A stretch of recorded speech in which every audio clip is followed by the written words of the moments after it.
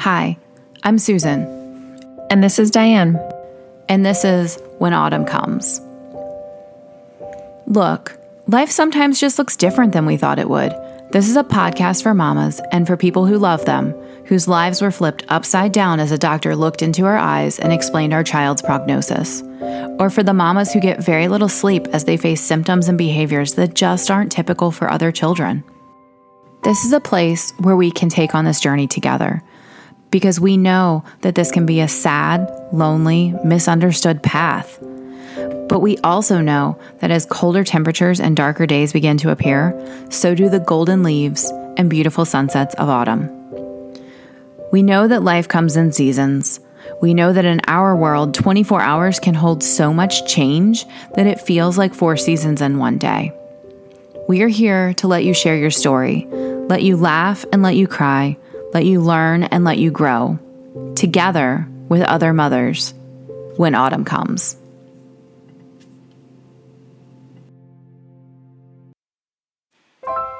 Today on When Autumn Comes, you are going to be meeting Angela. Angela is a mom who kind of lived a secret life for a couple years into parenthood. She actually didn't even tell her closest friends and family that both of her children have autism. Today on the episode, she talks to us about how she has gone through the stages of grief and processing all of the plot twists that her life has had that she didn't expect to happen. She tells us about how she felt years ago and how she feels today. And I have to say, she is one of Diane's friends in real life, but I really am so proud of Angela. For her to open up, and by the end of the interview, she was glowing. She was so happy to be sharing her children with the world, which, duh, most of us are, but you have to understand, Angela wasn't at this place a couple years ago. So Angela, thank you so much for being part of the When Autumn Comes family. We are so glad that you shared your kids with us today.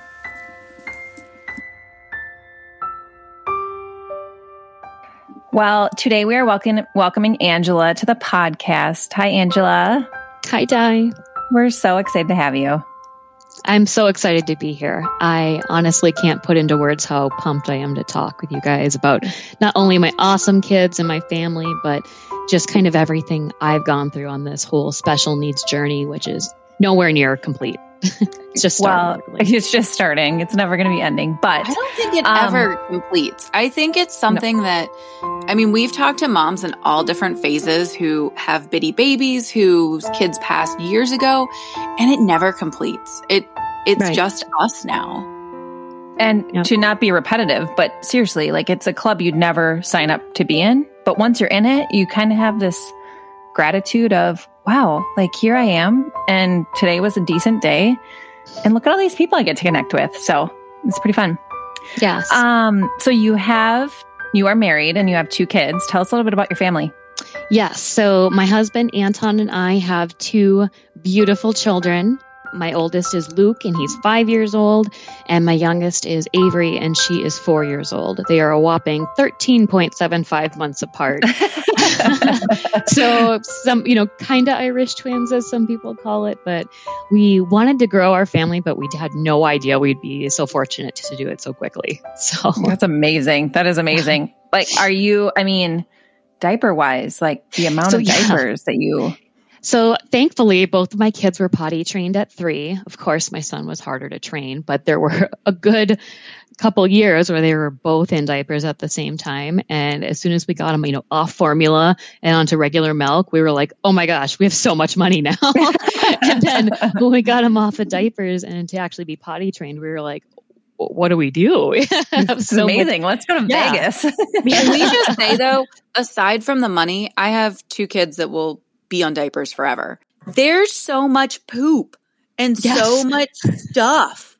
And like it's constant. Like we go through the diaper genie rings faster than it's mind blowing. That and I don't use the diaper genie anymore.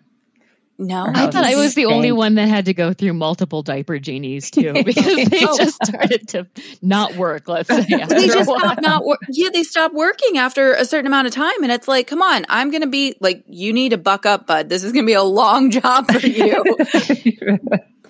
And plastic better hold up. Yeah, and it was tough. I mean, so being that both my kids are on the spectrum, things took longer to get to these milestones, or as Diane calls them, inch stones, which I totally love, because I'll freak out about something that's so great that everyone else is like, hey, yeah, what's the big deal? So, yeah, I mean, we couldn't potty train him on our own. We brought in therapists to help us just because, so it was just something, there's so much with autism that you feel like as a parent, you can't do it alone. And I mean, neurotypical or autistic children, sometimes I think your kids just listen better to other people too sometimes. Oh, so. Yeah. You're the mom. They don't listen to mom. Sayla just yells at me all day. And I'm like, stop screaming at me. And everyone's like, she's great for me. Okay. So let's back up. So both of your children, 13.75 months apart, are on the spectrum. Correct. They're both on the autism spectrum disorder. So just a little kind of peek into what that really means is autism or autism spectrum disorder is referred to as ASD. A lot of times when you read about it online, it refers to a range of conditions really characterized by challenges with social skills, repetitive behavior, speech delay, and for some people, completely nonverbal. So it's different. And it's funny, when I was researching about it, when we first got the diagnosis codes, they were all saying hand flapping. Well, that's funny because that's something my kids have never done.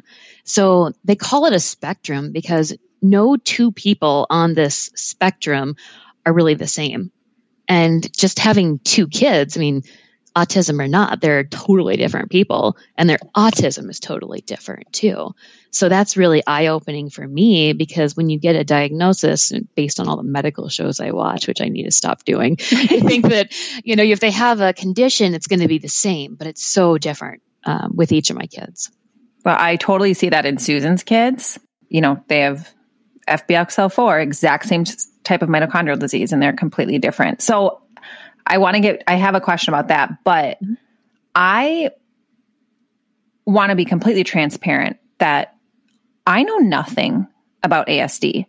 And I was so intrigued by having this conversation because there is so many things as Sayla gets older and has quirks. And, she is like a wrist roller. She sits and rolls her wrists all day. And it was adorable when she was little.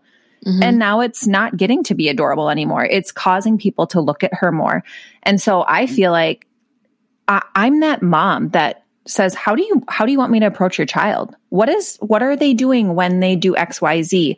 How can I learn about your children specifically? Because I'm assuming, because it's a spectrum, we can't pinpoint everyone's tendencies and what that exactly means. So tell us a little bit about that. Yeah. So that behavior you referred to as with her arms kind of twisting like that, in the autism community, they refer to that as stimming. And it's a way for them to decompress and kind of handle all of the overstimulation that's happening to them by doing some repetitive behavior that calms them. Sometimes they'll be on the couch and they'll be just rocking back and forth. And I'm like, oh my gosh, you guys, that looks so funny. But to them, they're laughing, they're smiling. Are they synced up when they're rocking? Is it like they're rowing a boat together? Sometimes my husband and I will try to sync up with them and we all laugh.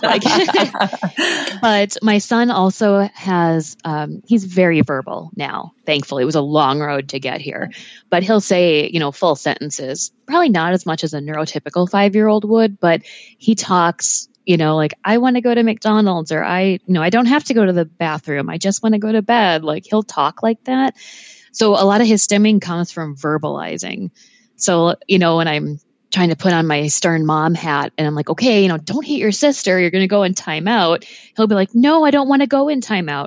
And where a neurotypical child may say it 1, 2, maybe 5 times, he might say it upwards of 20, 30. Sometimes we've had to be like, okay, I understand. And I've tried to reach out, pet his back, super comfort him. It's almost like he has anxiety and ADHD. He's too young to diagnose that, but all at the same time, because he will stim verbally and say 20, 30, 50 times, I don't want to go in timeout. I don't want to do this. And so I have to just keep reassuring him. And is he looking for a response from that? I don't think so. I think it's him, like calm. Yeah, I think that's just for him, honestly, because we've acknowledged it probably the first 20 times. Mm-hmm. And then after that, we're just like, okay, he's going to let go in about 30 minutes. So sometimes it'll happen over and over again. But I think, what you guys said, that it really is for him. And is your daughter nonverbal? So she's getting to be verbal, which we're super pumped about, because she didn't, at first, when she was first diagnosed, she was nonverbal, like had like 2 words. For the record, she was talking at like 9 months, super early. She would say like more. And so I was like, oh my gosh. And she slept more than my son did. Oh my God, don't get me started on the sleep schedule with my son. Well, I was welcome before I am up. Yeah, he would get up every hour during the night, and I was like, this is like torture, like what they do at Guantanamo Bay. Like, I can't handle this. But she slept great. She was starting words. And then at 2, she just lost all of her words, like refused to speak at all. Mm-hmm. And it was like, she can talk. We've heard her talk. We're like, why don't you? And we incentivized her. I mean, we tried everything with therapists. And then the therapist I'm referring to with both of my children is ABA. They're in that applied behavioral analysis training, which I know there's a lot of mixed feelings out there for people, but if you find the right therapist in the therapy company, ABA is amazing. My personal belief. It's got my son to go from 2, 3 words that he'd say to full sentences. And my daughter, who was at 0 words, now talks in 2. Last week, I heard her say 3 words when she really wants something. She'll say 3 words together. So that's huge. Her stimming is a little bit more of what I classify typical autism. She doesn't hand flap, but sometimes she'll, use words that aren't words and just say them over and over again. Sometimes she will look out the corner of her eyes at something. And I know that's very typical of the ASD children as well. So to me, she presents with a little bit more classic autism, just because of her extreme limited language. But they're, at the end of the day, they're both just really normal kids. My son is going to grow up and probably be some form of engineer because he builds with blocks like I couldn't even do at 36 right now. He's great at that. And my daughter we're going to get her into equestrian therapy because she has this obsession with horses. So I can't. My gosh. Yeah. Like she tries to ride our dog around the living room and he lets her. He's great. Selah loves horse therapy. It is, and she's been doing it for a couple of years. So I'm super hopeful for you guys because there's something about horses that just is so calming and they can get this connection, it's really cool. That's really exciting to hear. So yeah, I mean, even if it comes down to me just finding someone who has a gentle horse, I'm like, I'll pay them. I just want my daughter to get saddled up and pet a horse. Because we were wondering if she met a horse in real life, would she be like, whoa, this is scary, or, oh, this is awesome. Do they have pony parties in Minnesota? Like backyard pony parties? We paid like $200 to have a backyard pony party, and they brought ponies, bunnies. We had a llama. We had an alpaca. Are you still cleaning up poop out of your backyard? No, they cleaned it up before they left.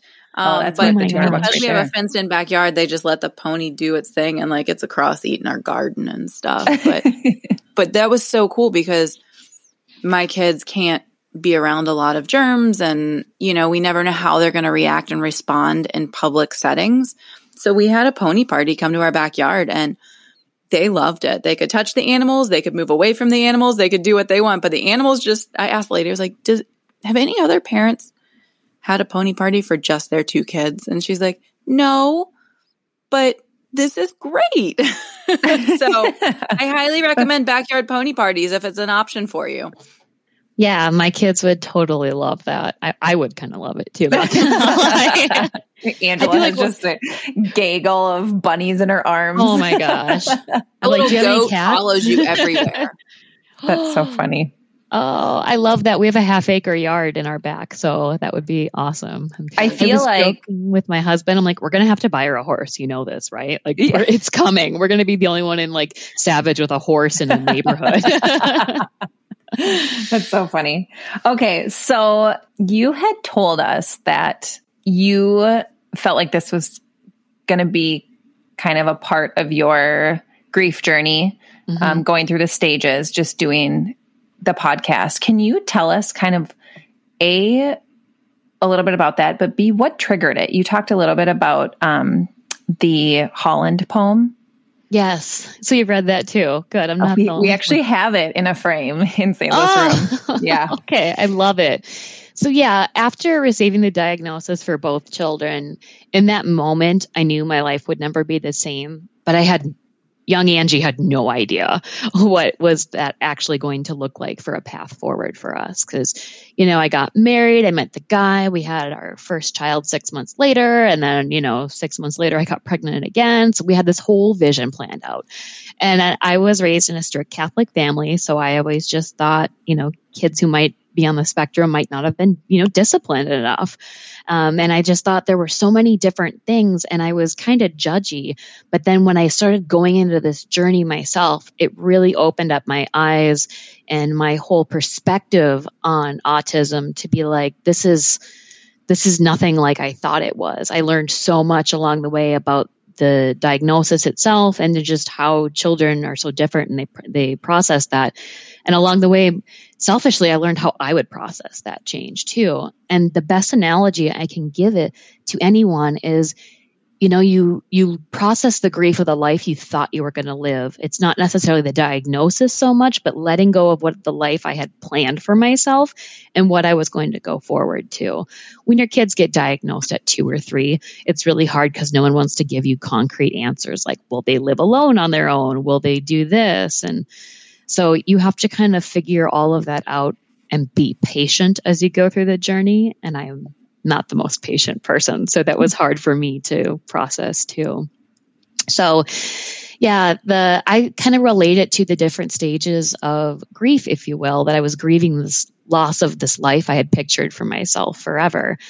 The first stage is, denial, anger, bargaining, depression, and then finally acceptance. So for me, denial came in the form of clinging to the idea that they only had a speech delay. However, as they began talking and their behaviors continued, it was apparent that it wasn't just a speech delay. My son has really had some very self-injurious behaviors where if he has a meltdown, which is different than a temper tantrum, he'll get so mad that he'll actually headbang and hit his head in the wall. And we have a couple spots in our house where we've yet to repair the drywall where he's actually put his head through the wall. Upon doing this the first time, I naturally freaked out, brought him to a neurologist, and the neurologist was like, nope, they can't really hurt themselves. And I'm like, have you seen our wall? I brought pictures to show them. And I'm like, yeah, this has to be, painful. And he's like, well, we could put him in a helmet. And I'm like, I want to know what to do to stop this so that my, at the time 3-year-old doesn't have to wear a helmet. And he was not really a help in that. So that's where I turned to ABA and they really helped lead the charge with that. And I have to say within probably 6 to 9 months of it, he stopped headbanging altogether. So we haven't had any new damage to our walls or any really detrimental behaviors from him in quite a while. So, can I ask a really ignorant question? Sure. ABA therapy is going off topic. We'll get back to the grief stages, but, sure. When you think about an ABA therapist, like physical therapy, they work with, muscles, bones, body structure, large motor.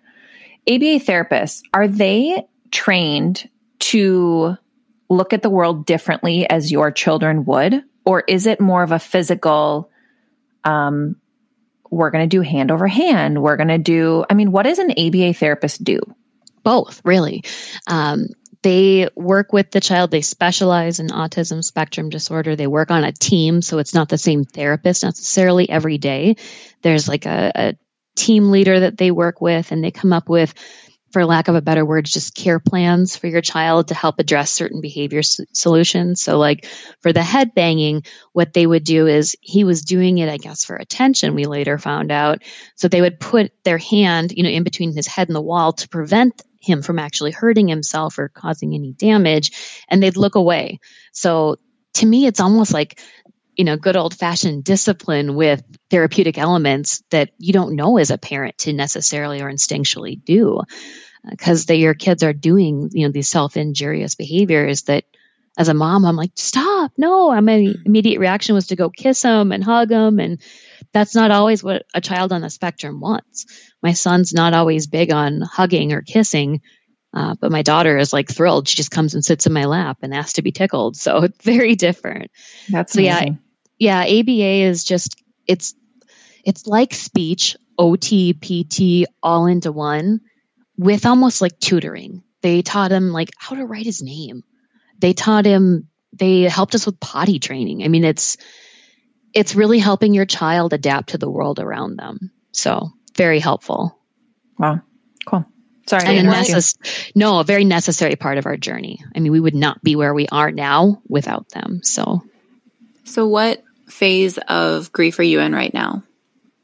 I like to think I'm in acceptance, that I've passed go and collected my $200, but I will say there are times I slide back. I don't think it's ever really done. Like we talked earlier about how it's a lifelong journey, but now I feel that I've seen the acceptance part. Talking with you guys, this is something I never could have done 2 years ago. I was so reclused into my own self that even my closest friends didn't know my kids were on the spectrum. I'd go visit them somewhere. I didn't always have people come over. My own anxiety and fear of that really prevented me from bringing my kids out into the community.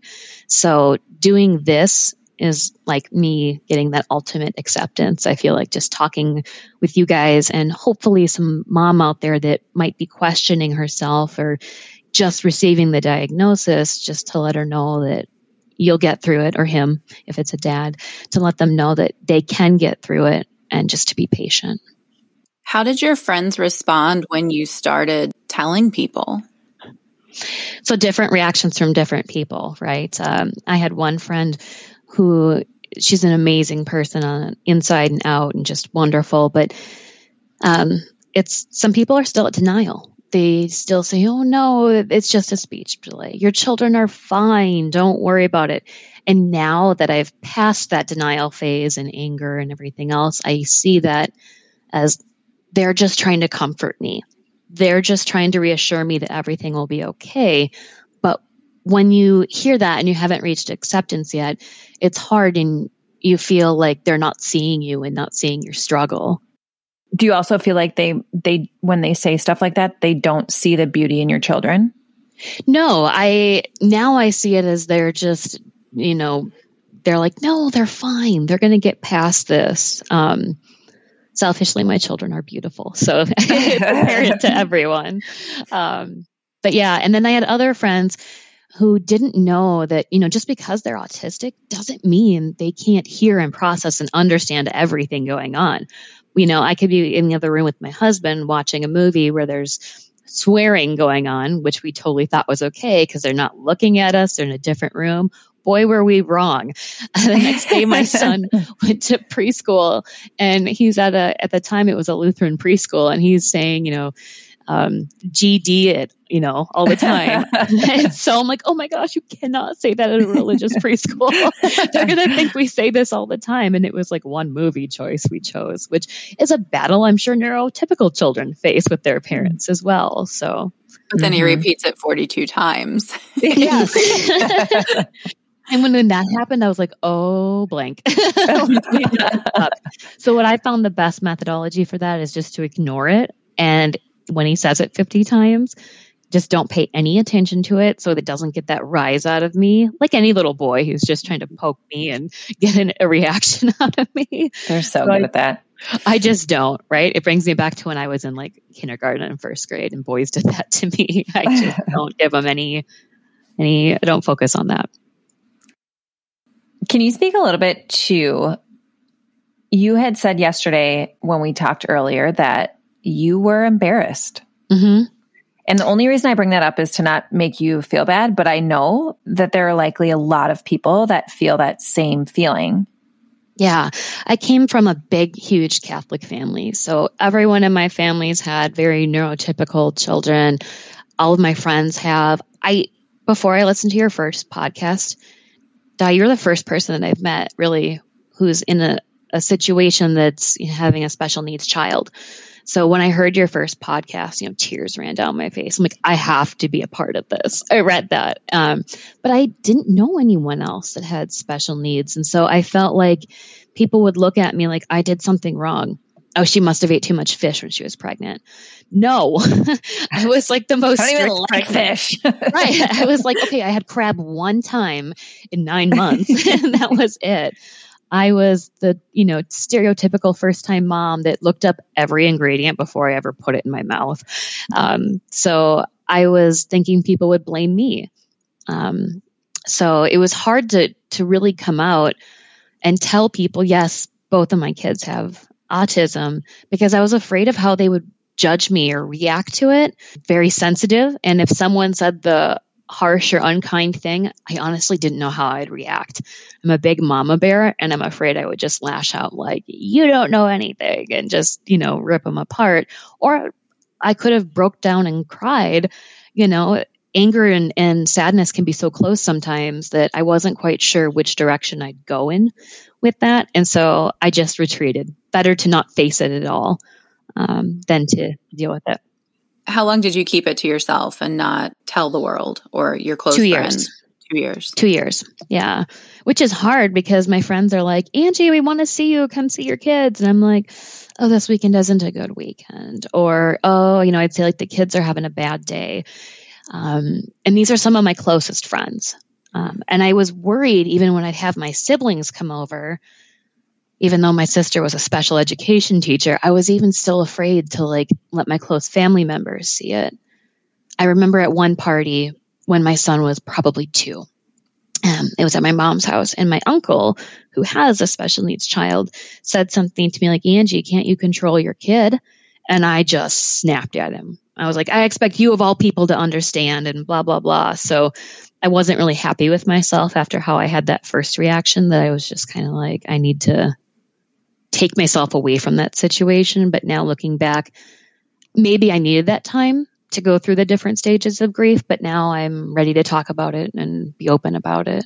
How much weight did you feel that you carried around by keeping it so close to you? So much.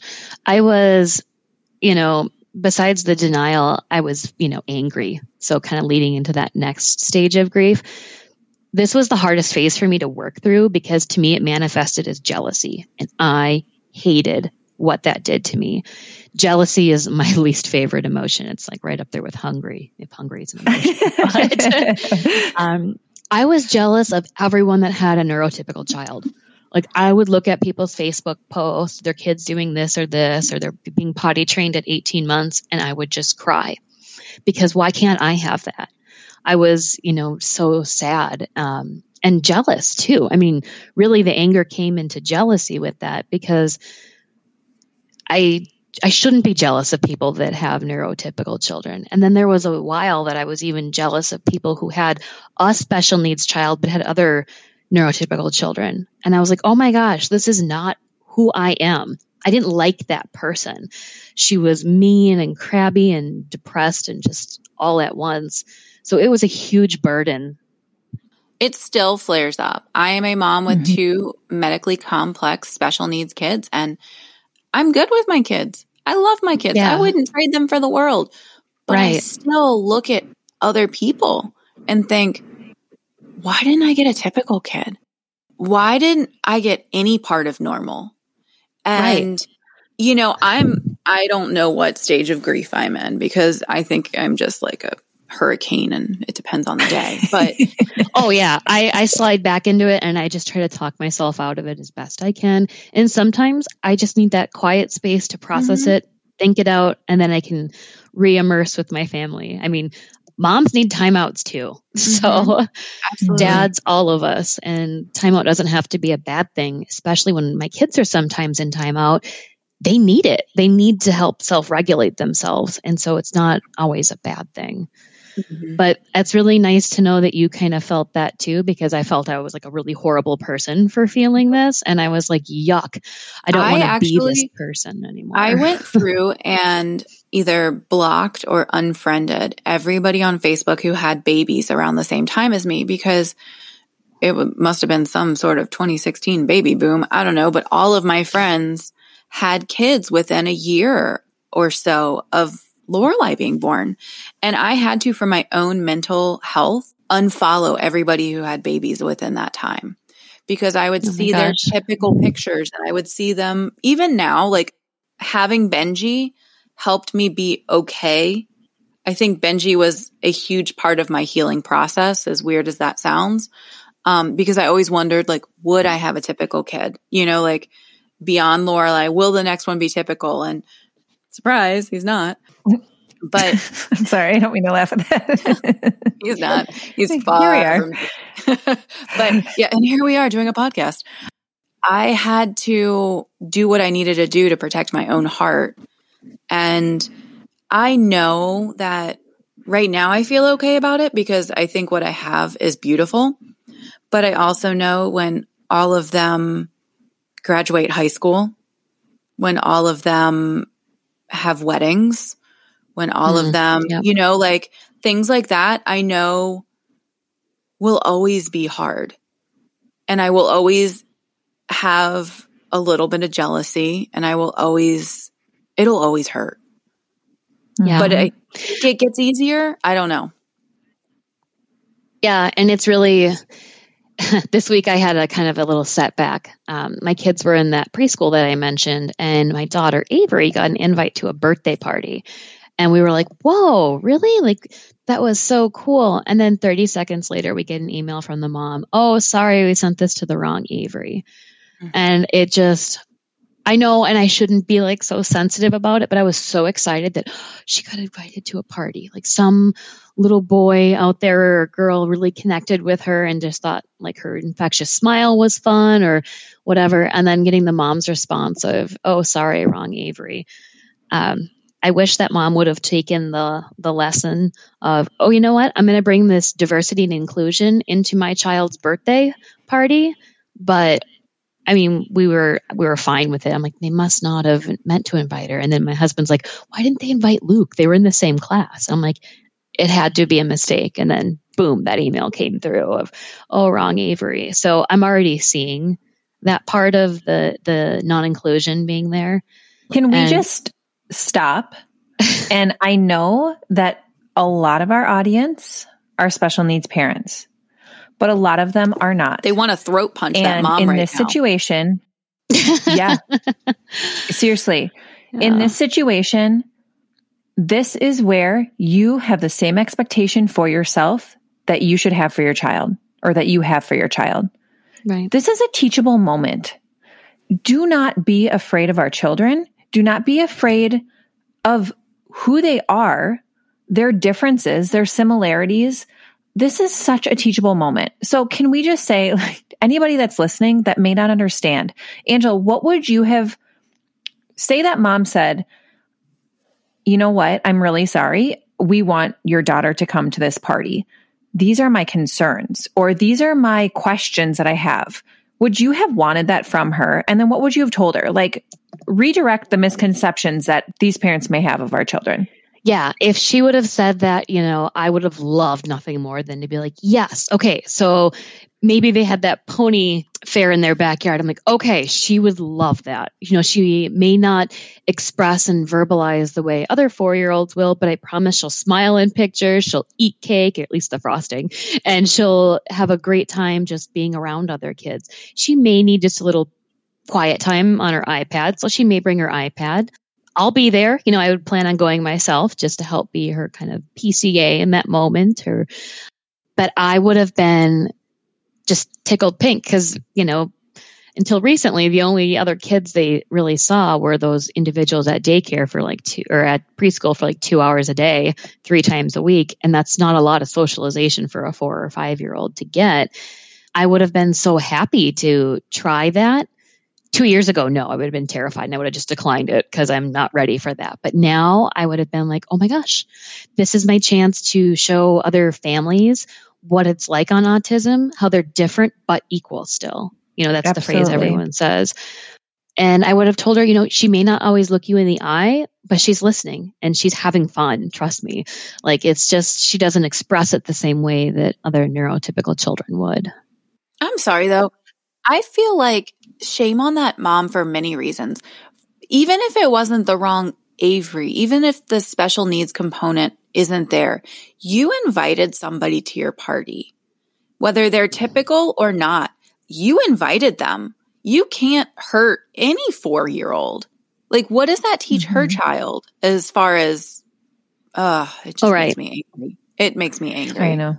For so many reasons. I remember going to school and my mom was like, no, you have to invite the whole class. You have to do this. And so I'm very fortunate that I grew up understanding that inclusion, and I think it helped just growing up that way. But I have to say that first sting didn't hurt as much as I thought it would, but there was definitely a little sting. And I think in talking with my husband, like, we were both like, no, surely they didn't mean to invite us. Like, that's the direction we went to, is kind of that denial stage all over again. No, they surely didn't mean to invite us. And then my husband, well, why didn't they invite Luke? Because they're like the same age practically. So, but yes, there was a teachable moment there that, I'm by no means the ambassador of autism by any stretch of the imagination, but I would have loved the opportunity to introduce her into more of the community. Did Avery know she was invited? No, I'd never told her. I wouldn't say that to And isn't her. that crazy, like how we take that hurt on? So Selah was invited to a birthday party last year, and I took her. I was so uncomfortable because, like, my husband is just so relaxed with her. He just has this ability to just calm her down, and just like nobody else is in the room, where I sit more and think, oh my gosh, if she cries, she's with 3 and 4-year-olds, and I have a child that's crying and that can't move herself. And, it was very interesting because there were definitely those set of parents that would come up and be like, do you need anything? Or they'd ask questions. And I very much appreciated that. And then there was those parents that kind of side-eyed you, like, I feel like I should help. I feel like I maybe should ask questions, but I don't really know what to ask. And Selah happened to not be feeling well that day. And she cried the whole time, and they were trying to include her playing, pin the tail on the donkey.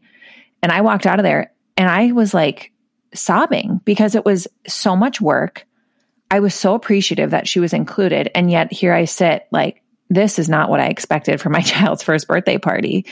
I realized that I will always take on that hurt so she can go and always feel included. Like, I will take that on every single time, but don't disclude my child, please. Like, don't ever disclude my child. No. And yeah, I totally get that. I will take on a million hurt and stabs and insults and never let that go to my kids. And like I said earlier, they are listening. Just because they're not looking at you, they know exactly what's going on. If my husband and I have a disagreement and our voices tend to raise, our kids are so reactive to it. Like, my son will come in the room and be like, stop yelling. And I'm like, okay, we need to table this, so they know what's going on. We're going to take a quick timeout. And before you click fast forward thinking that this is the same ad you've heard over and over and over again, let me just tell you, it's not. I have something new to tell you.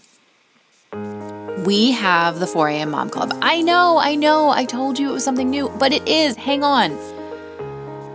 We have something also called the When Autumn Comes Society.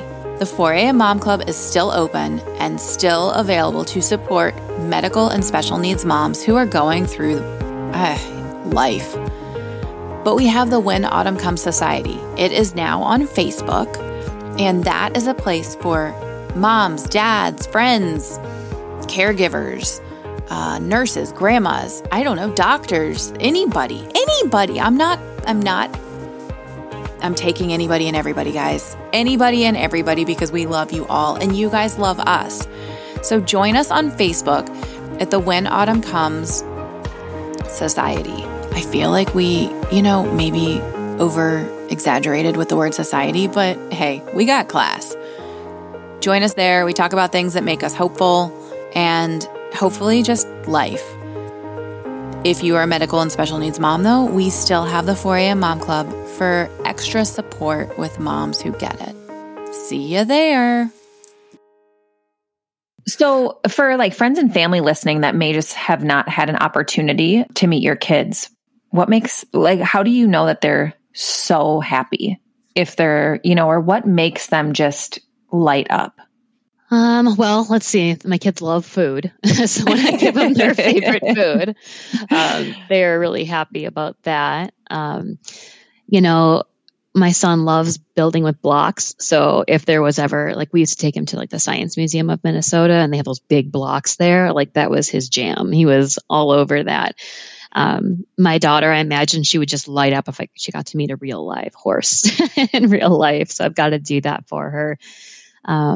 But they're having fun even when they don't physically express it.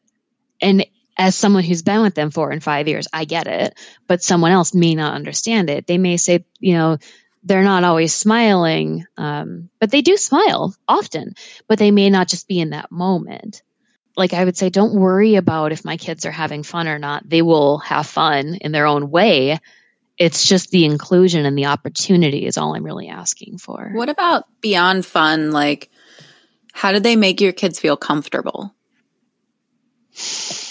My mom is probably the number one person who makes my kids feel comfortable. And so my son loves McDonald's, every 4 and 5 year old out there. Right. And so every day, if she picks them up or drops them off at their center or at therapy, she gets some McDonald's every time. And my son just loves the chicken nuggets. My daughter worships the fries. So it's just finding what they love. Don't forget a shake for mom. Right. Oh, I know. I'm my kids are going to be so obese, but they're actually not. But part of autism is the really picky food. So they have a limited diet and giving them what they want, they just light up and they're thrilled about that. You said they don't always make eye contact and they don't always smile. So as somebody meeting your children, should I try to make eye contact with them or should I not? Yeah, I definitely. They're pretty good about initial greetings. When you say hi, Lucas, or hi, Avery, they'll say hi and then they may scurry off. My son may ask you more questions hi. It was funny when my husband would have his friends over because he's not shy at all. He brings everyone over. One of his first friends that met our kids was named Joe. So my son thought every guy that came over was named Joe.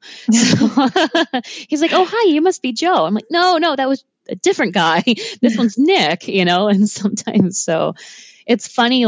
I get what they're thinking sometimes in their head. And I've just, as their advocate, become really good at explaining it to them because I have to out of necessity. But yeah, say hi, greet them. My daughter's really quiet. She might say hi, hi, and walk away and just be more shy, which is fine. Little girls can be shy. Little boys can be shy, neurotypical or not. Kids can be shy. I would just say, treat them like any other kid. Another good thing is to point out is on the spectrum, a lot of kids get really defensive or agitated when you ask a lot of questions, which I had no idea because that's a probing way to start discussion. Just human nature is to ask questions. Autistic kids can sometimes feel stressed by asking questions. So stating facts is a great way to open up communication. My husband or my son will point at a chair and be this is Avery's chair. And he wants to just state facts. And so when I communicate with him, I say, yep, and this is mommy's chair and this is where daddy sits. And instead of saying, well, where does mommy sit? Where does daddy sit? Yeah. Yeah. So when you ask too many questions, he gets overstimulated and he might squeal in this horrible high-pitched squeal that we hear too often. But questions can be really anxious for them. And my daughter doesn't know how to necessarily answer questions. I'm trying to teach her to say, when people ask you how old you are, say, I'm 4. But that's a struggle. So that she doesn't know how to answer questions. But statements, they're totally fine with. And so where do you go long term? It's hard now that you've kind of accepted where you are. You're in a phase of acceptance. But are you in a phase of acceptance for your future or are you still grieving the future? And where do you see your kids going? Or is it we didn't see ourselves being here, so we don't know where we're going. Right. So after I worked through and I finally get through acceptance, I wanted to focus on what I can control. They can't tell me at this age if they'll ever live alone. I actually had a therapist say, let's not make future plans for 20-year-old Luke right now. And I'm like, why not? I need to know. I'm such a planner, you guys. So I'm like, well, I need to know. And I think now that he's 5, they can do like a WIPSI intelligence test to see that. And I still have doubts about how accurate that'll be with a 5-year-old. Even a neurotypical 5-year-old, I might have just been like, nope, I'm not going to answer this because I just don't want to. But I'm taking control of what I can do. So I'm going back to school for myself so that I can provide the best life for my family. I'm making financial planning, like everything, every penny I save, I put into an account for just the children. I try to be as aggressive as I can with just other financial options, my investment portfolio. Like I think none of this is for me, it's for my children. So everything I do is I think about their future, and just do the best that I can. Will my kids live alone? Gosh, I really hope so. We kind of have more hopes for my son than maybe my daughter, but no one can tell us that. So as a worrier and a planner and a mother, I'm just going to make sure they have whatever I can give them as the best when I'm gone. Mm-hmm. It's such a different perspective because in theory, I will outlive my children. And I cannot imagine the stress and the worry of what will happen when I'm gone. We right now, Diane, you were saying in another interview, we white knuckle this and we are controlling this and we are protecting them. And I cannot imagine having your perspective where, I mean, but then other moms would look at me and be like, I can't imagine knowing that my kids were going to die very young. So you get what you get and you sort out your own shit. But I also think like, I can't imagine the pain and the worry of what will happen to them when I'm gone. Oh yeah. I mean, if you can't tell, I'm a pretty anxious person to start with, but adding that factor on it, I'm just like, oh my God, I'm so afraid of them ending up in like a state-run group home or something like that. And I'm sure there are great ones out there, right? But Facebook floods my news feed about, abuse happening to autistic children, even on a school bus, everywhere that I can't be. So I worry about that. And my goal is for them to live in this home that we live in now, switch to a 15-year mortgage just so that I can pay it off sooner. And I can make sure that this property belongs to my children, that I can put it in a trust or whatever, so they can live here and have home healthcare workers come here. I'm saving for that future endeavor and I'm nowhere near my goals, but still I work towards it every day just to make sure that's all I can do, right? Like, I think that's amazing. It's all you can do. It's amazing. I'm looking to, okay, me and my husband had this uncomfortable discussion the other day. Like, what if we both die in a plane crash or a car accident? Like, who's going to take our kids now? Like, if something happened, my mom doesn't even want us to fly together. She's like, you guys got to take separate flights. Like everyone, I'm like, okay, great. Thanks. That makes it even more scary.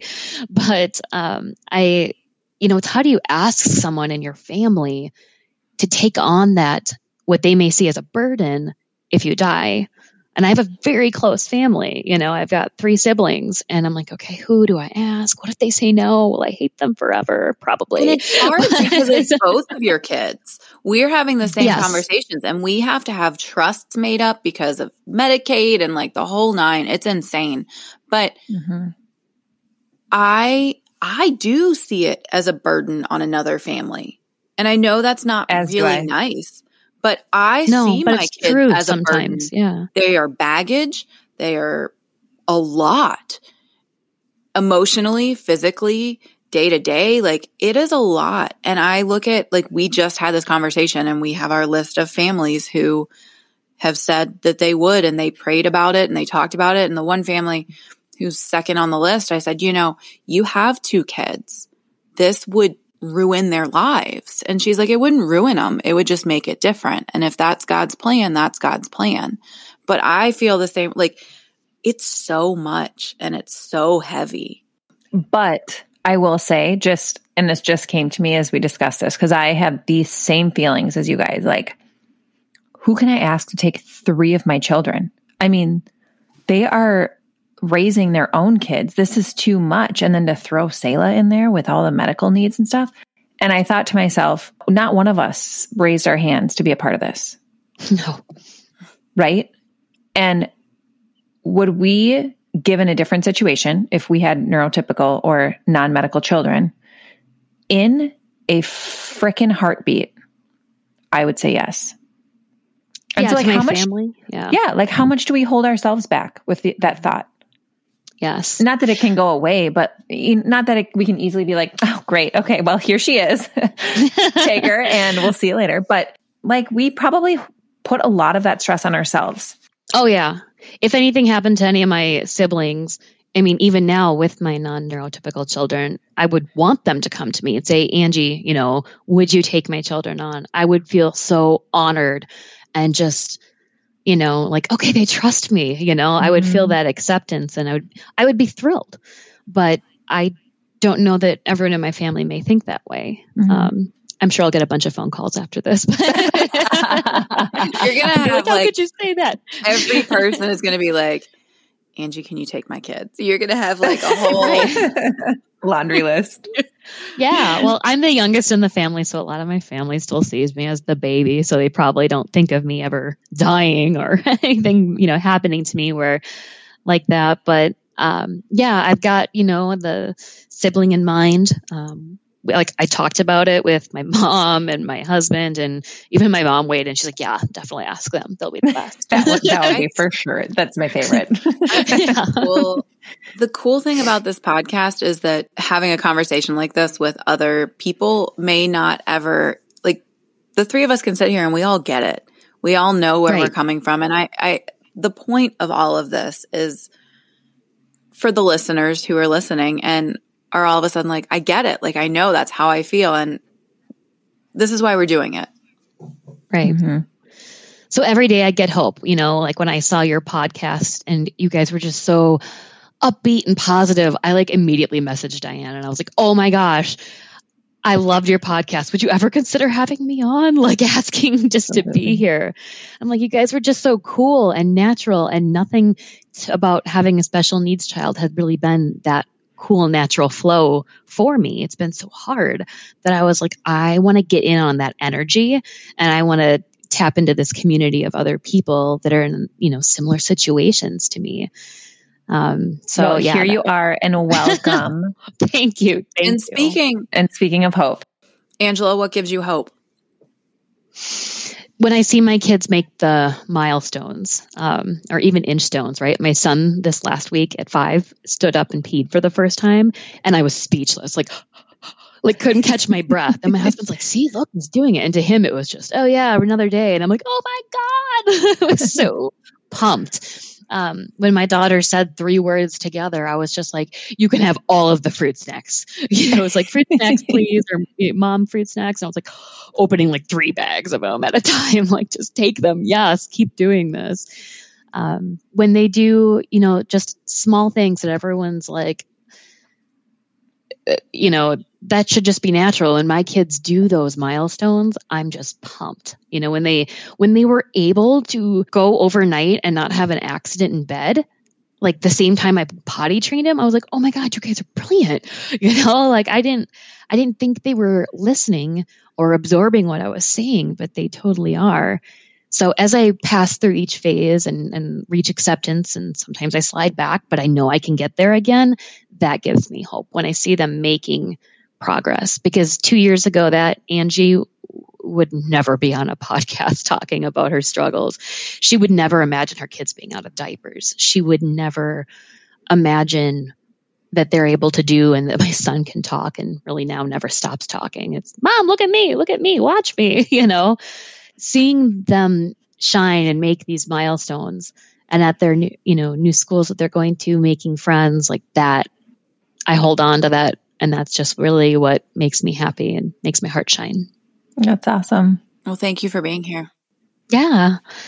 And I would give just one last piece to any other mom that gets a special needs diagnosis, or as you first get any diagnosis, what it is, you're going to have everyone come out to you and say, God doesn't give you more than what you can take, or this will make you stronger. And when you hear that, it's absolute garbage. Like, you're like, no way, I'm not ready to take this on. I'm not strong enough. I don't want to be stronger. I would say it is true, but you can't see it right now. So be patient with yourself. Be patient with your children. Be patient with the therapist or the school that may drive you nuts. And be patient with your spouse if you have one, because someday you will see it that way. And for me, it took 2 to 3 years to see it. So just know that people are trying to support you. They may not say the right things all the time, but just practice patience. And I promise you'll get there.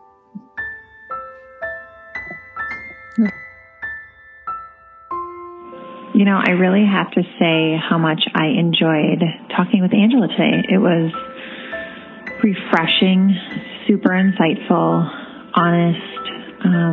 She was just very eloquent about her journey, and I just really appreciate, hearing her story. And how flippin' far she has come in this journey. We all face stages of grief in so many different ways, and I give her so much credit for just being so open about it now. It took her a long time to get here, but we are very proud of you, Angela. We know that this is going to resonate. So this is Susan, and I need to get back to being a mom and not a podcaster because my nurse is actually on vacation in Alaska right now. So jealous. This is Diane, and I am going to make a grocery list. Bye, y'all.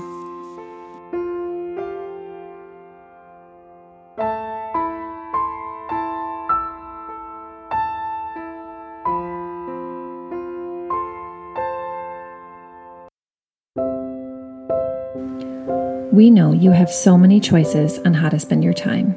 Thank you so much for choosing to spend it with us. We would be honored to hear your unique, complicated, and hope-filled stories. We would love for you to connect with us and share your story on our website, www.whenautumncomes.com, and you can find us on social media at When Autumn Comes Podcast. Also, check us out at 4am Mom Club, where we will be sharing our middle of the night shenanigans, Etsy finds, Netflix faves, and other things that get us through. We would love for you to hit subscribe wherever you listen to your podcasts. You'll continue to hear unique stories, feel a whole lot of comfort and connection, and hopefully share in a few laughs.